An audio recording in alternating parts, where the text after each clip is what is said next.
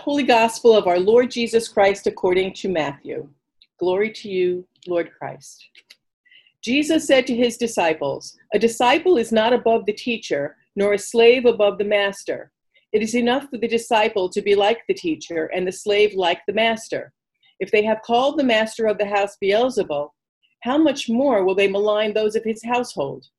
So have no fear of them, for nothing is covered up that will not be uncovered, and nothing secret that will not become known. What I say to you in the dark, tell in the light, and what you hear whispered, proclaim from the housetops. Do not fear those who kill the body but cannot kill the soul. Rather, fear him who can destroy both soul and body in hell. Are not 2 sparrows sold for a penny?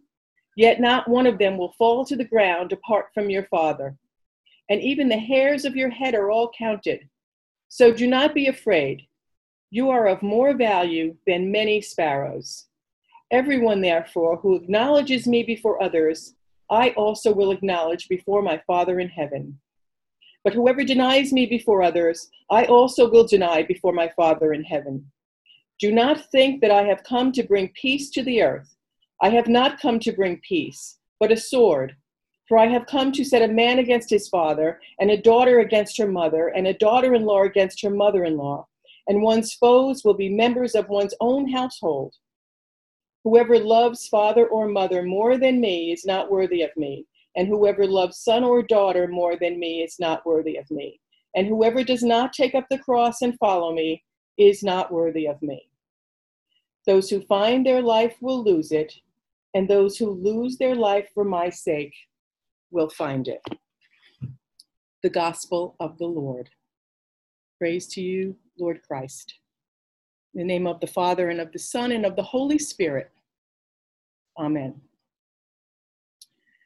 So the theme of today's Gospel from Matthew is discipleship. It may not sound like it, but that's what it is. A disciple is a learner, and so a disciple of Jesus is someone learning to follow Jesus. We're all called to this. It applies to us all. A disciple of Jesus Christ is a learner who first listens closely to the teachings of Jesus and then decides on the appropriate response. And the response, that's the hard part. Today's passage contains a soothing and comforting message. We are all valued more than the sparrows. Good news indeed. But then come some pretty rough statements like this. Everyone who acknowledges me before others, I also will acknowledge before my Father in heaven. But whoever denies me before others, I also will deny before my Father in heaven. Okay, so that sounds easy. What Christian wouldn't acknowledge Christ? It would seem like just acknowledging that we're Christians would be acknowledging Christ, right? I'm a Christian, I follow Christ. But here's where it gets tough. It's not just the claiming Christianity. It's the committed discipleship, the listening closely to the teachings, and then responding appropriately with our words and actions. It's all about our response. And what might that look like? Well, it may look like the next not so warm and fuzzy sentence from today's gospel. Do not think that I have come to bring peace to the earth. I have not come to bring peace, but a sword. Jesus comes not to bring peace, but a sword. And what does a sword do? It cuts through, it kills, it severs. And then this gospel gets even more hairy. For I have come to set a man against his father, and a daughter against her mother, and this one against that one. One's foes will be members of one's own household. This is the sword that cuts, kills, and severs. Who likes hearing this? Show of hands? I don't. It has to be one of the most uncomfortable, confusing gospel passages. An open invite to family dysfunction. I don't know about you, but my family doesn't actually need any more of that, even in the name of faith. But this passage in Matthew most likely reflects a wider view. The life situation of the community reflects difficulties experienced by followers of the Jesus movement, the original one, due to the reactions of their families and the Jewish authorities. Jesus is addressing the faithful who seek to live the faith while facing conflict and discouragement. The specific mention of close family relationships being severed shows just how difficult and costly discipleship can get. The kingdom's mission leads to conflict, and we disciples need to have an appropriate response to the gospel, regardless of the conflict it causes. Yes, we're all about love and kindness and compassion, but the real work of the kingdom is more controversial, more subversive than conventional love, kindness, and compassion. True discipleship, that is, seeking the kingdom with single-minded determination and letting the chips fall wherever. And at times, that means uncomfortable discord with those around us. Maybe we like to keep the peace. I know I do. I'm more likely to say nothing when a conversation goes against my grain. I don't want to ruin the evening, the dinner, the meeting, whatever. And so I need to question myself at those times, to question whether my response to my call as a disciple is appropriate. It's the gospel at its most challenging, always most challenging when it's uncomfortable. In the end, it's all about radical choices that constitute a life of discipleship. Even small, radical, uncomfortable choices just to speak up about an issue. And we must practice what we preach, right? And so, Trayvon Martin, Eric Garner, Breonna Taylor, Jordan Edwards, Tamir Rice, Ayanna Stanley Jones, Sandra Bland, Laquan McDonald, Amadou Diallo, Michael Brown, Emmett Till, Ahmaud Arbery, Michael Griffith, Renisha McBride, Tony McDade, and some recent others. There are so many names besides George Floyd, and they should all be remembered. But for right now, let's just stick with George Floyd. Much has come out about his background. This is what happens. All the dirt is stirred up as if that diffuses the fact that he was murdered. I've heard it said, or I've seen it on social media, this whole protest movement is based on one man who was not a good guy. I've heard the sentiment that we have all this anarchy now, and just because of someone who is not even an upstanding citizen, as if that diffuses the fact that he was murdered. But time after time, God chooses to work through not necessarily the people we consider good, but God works through the broken, the people on the margins. There's many examples in the Bible, but the two that resonate with me are Moses, who was a murderer and a fugitive from the law. And the other one is the person we know of as the good thief, hanging on a cross next to Jesus, whose interaction with Jesus has been a message of faith we repeat whenever we tell the story of the crucifixion. Yes, God often works through people on the margins. Apparently birds too. As an insignificant, let's say marginal bird was chosen for today's message about our value. It could have been a peacock, it could have been an ostrich, but Jesus went with the sparrow. The implication is that if God considers even the mere sparrow a perhaps less than spectacular bird, it's clear where we all must stand. Yes, his eye is on the sparrow, and the other birds may be compelled to chirp, all birds matter. But the point here is that even the little sparrow matters. George Floyd matters.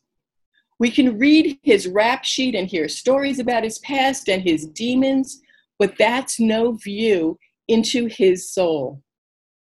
Even a troubled soul belongs to God, is worth more than 2 sparrows.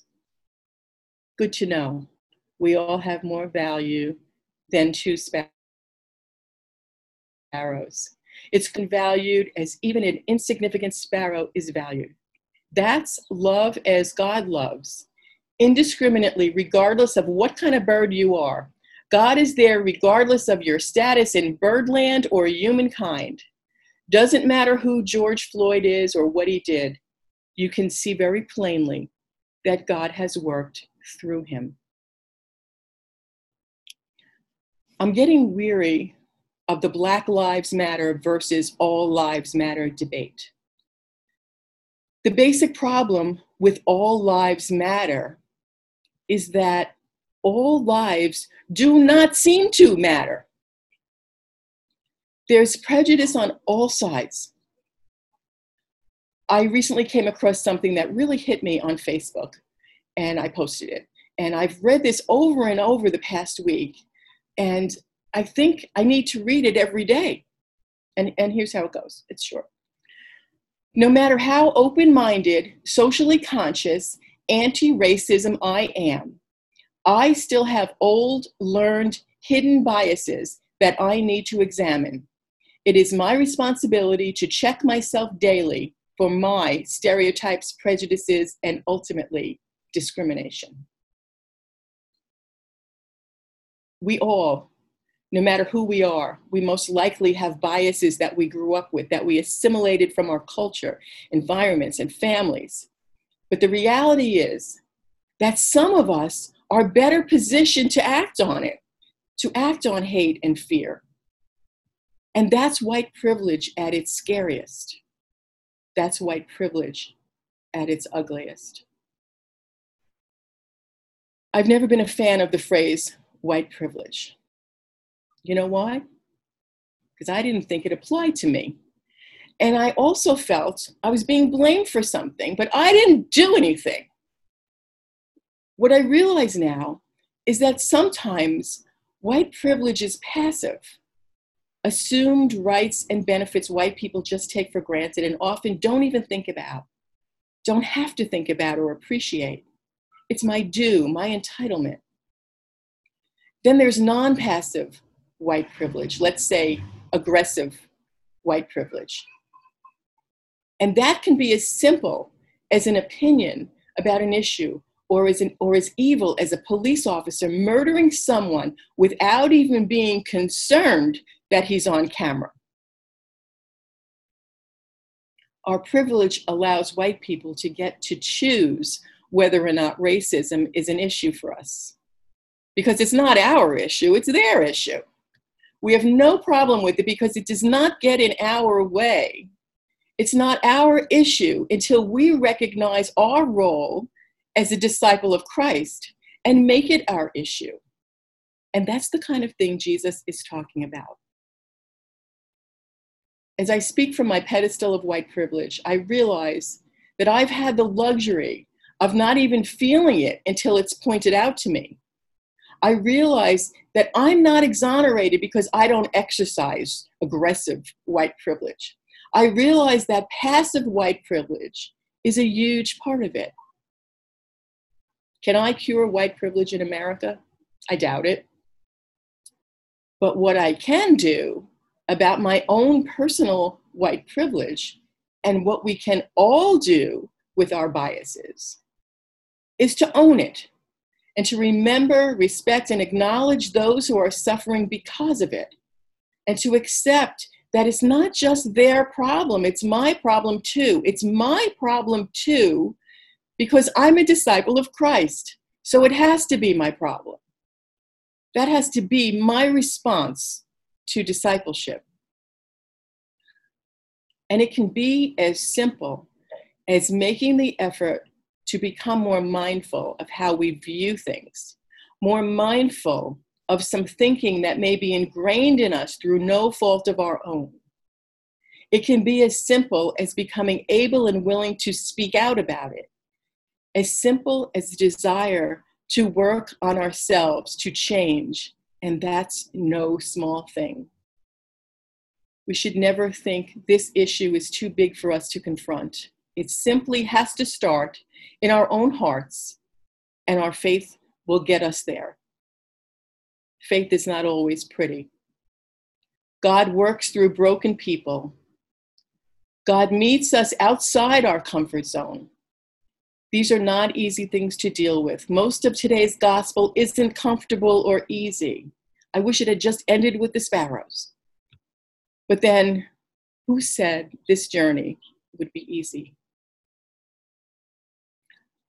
I'm so uncomfortable talking about these things.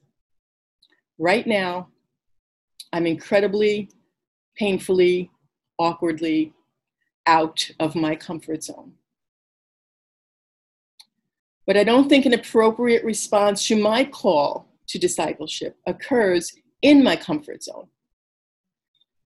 Because where we meet God is not in our routine, comfortable interactions and ministries, but when we're out of our comfort zones. So I'm going to try and set up camp here, outside my comfort zone. And I invite you all to come and meet me here. In the name of the Father, and of the Son, and of the Holy Spirit.